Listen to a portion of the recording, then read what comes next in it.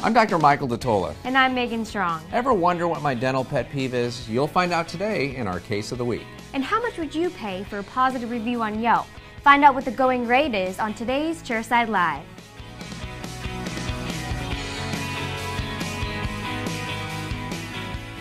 Welcome to episode 36 of Chairside Live. Megan, how are you? Still a bit under the weather, but I'm getting better. How are you? I'm doing okay, thank you. I haven't caught it from you yet. Actually, I had it before you, so maybe I'm in the clear. We've got an interesting episode for you today. We've got a Case of the Week that features one of my pet peeves, and that is a double arch tray being used for a bridge. In fact, let's go ahead and take a look at that now.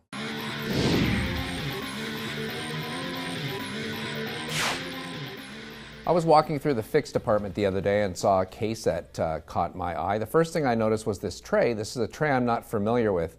It looks a lot like the Clinician's Choice Quad Tray Extreme, except it's not rounded like it is here. It's kind of a triangle shape, but you can see that it's that same stiff type of metal. And when I try to squeeze the impression tray, even here in the back, I cannot get it to move or flex at all. And so I'm a big fan of, if I'm going to use a disposable double arch tray, I'm definitely going to use one of the metal ones like this or the Clinician's Choice. I'm just not sure who makes this particular one. But what I'm not going to do usually if I'm doing a double arch tray is to take an impression for a 3-unit bridge like you see here. The doctor has requested a material that we just recently introduced called Obsidian. He's going to use it for a 3-unit bridge. This is from tooth number 11 to tooth number 13, so from the cuspid back here to the second bicuspid. And the Obsidian material is on par in terms of flexural strength with IPS Emax. So it's got that same 360 to 400 kind of megapascals of flexural strength. To me, it's almost pushing the limit to do a bridge like that with this material. It should be fine. But if I'm going to do this, I'm going to do it in Bruxer or you could even consider PFM for a case like this. I think this is at the outside limits of what I would want to do with this material or with Emax. But really the bigger issue is the fact that a double arch tray was used for this 3-unit bridge. And as you can see, we have no other teeth posterior to that last prep.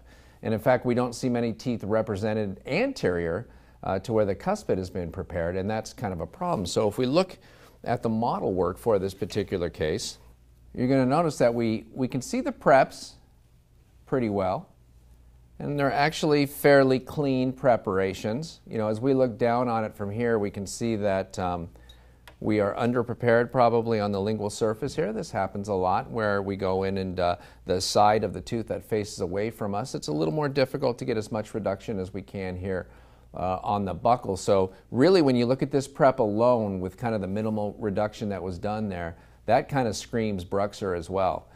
In fact, if I was the technician in charge of this case, I would look at this and I might call the doctor and say, is there any way we can do Bruxer instead of Obsidian, because we've got some really thin kind of feather edge margins, some very straight up and down walls.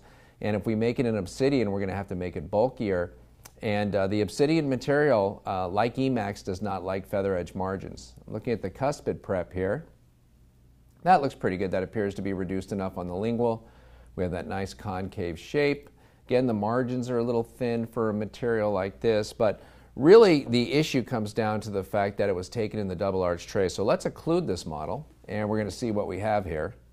We've actually got, you know, the 2 preps across from the opposing arch, and then literally a third of the tooth in front of the cuspid. So we're seeing just a tiny little portion of this lateral incisor in front of this. And as you might imagine, it's going to make it really difficult to get good function on this bridge. The doctor did send us a bite registration that I'll go ahead and put in here now.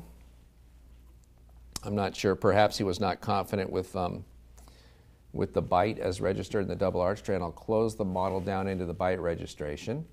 And the pin's all the way down. So you can see that appears to be mounted accurately, but if I open this up and take the bite registration out, and we'll close it again, and I'll just rotate the models around, we can see some space between that lateral incisor and the lower tooth. That space right along in here. And so it makes me wonder when I look at it if in fact the patient is closed down all the way at this point. But you can see that with just nothing else besides the bridge articulating against the opposing model, it's going to be really difficult to go in here and try to get any kind of function and go into any kind of protrusive or anything else. And this is one of the reasons why, we get so excited here at the lab about saying, boy, if you're going to do a 3-unit bridge or more than 2 single crowns adjacent next to each other, please take full arch impressions, upper and lower, because you can imagine how much easier it would be for our technicians to dial in everything. If we had the arch coming all the way over to the side, we could verify the occlusion on the contralateral side, and then we could also probably take this set of models through the different excursions and make sure that when you put this bridge into place, you're not going to be bumping into the bridge or anything like that. So those are my 2 suggestions for this case. The first one is anytime we're doing a bridge, whether it's just a little 3-unit bridge or say a big 6-unit bridge, we're going to want to do full arch impressions, upper and lower, with a separate bite registration. And my second suggestion would be when we do have a minimally prepped case like this, even though we might want to go with something that on the surface might be a little more aesthetic like obsidian, if we're going to do minimal preparation like this is the case that's going to call for Bruxer, because Bruxer is really the only tooth color material that's going to be able to handle that kind of conservative preparation and those feather edge margins. Well, thank you for that, Dr. D. Now let's go to a segment we like to call Viewer Mail. This week's viewer mail comes to us from Dr. Bracken, and Dr. Bracken writes, "Dear Dr. DeTola, I just finished watching episode 7 of Chairside Live and really enjoyed the case of the week. It made me wonder, is it best to take bite registration before prep in a case like this?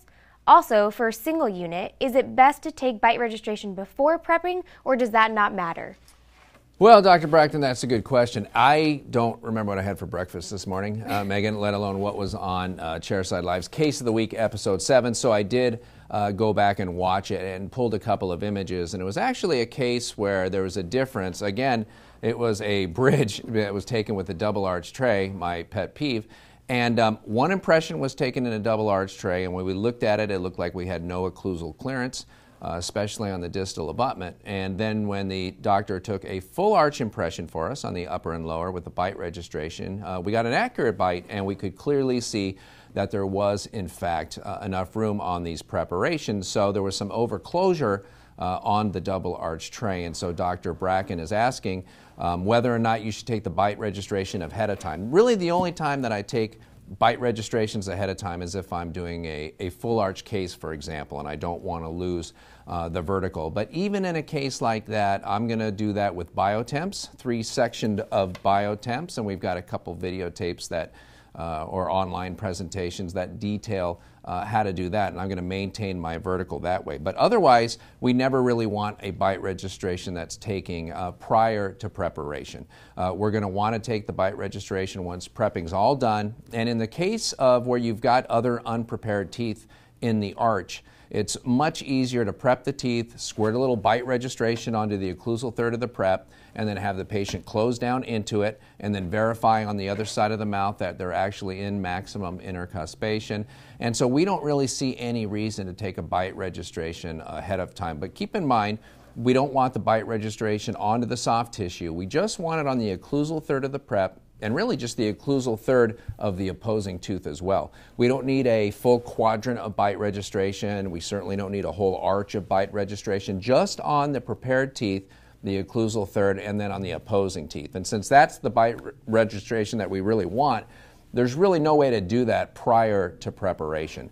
So go ahead and just do it after preparation, and if you're going to do something like a 3-unit or a 4-unit bridge unilaterally, make sure you take a full arch impression, because as we saw in that case of the week, and even on today's case of the week, if you use a double arch tray, you're just not going to get enough of the unprepared teeth on there so that we can make you a bridge that's going to work well in function and when we take it out into the excursion. So thank you very much for the question, Dr. Bracken. I hope that clears that up a little bit. If not, please feel free to send me an email.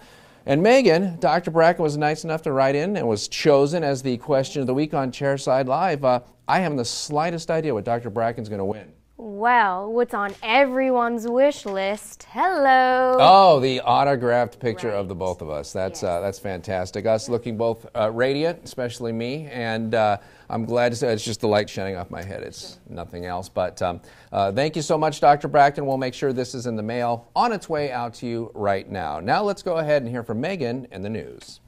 As we reported in an earlier episode of Chairside Live, there has been some serious controversy over attempts to control online ratings of businesses, even dental practices, on sites like Yelp.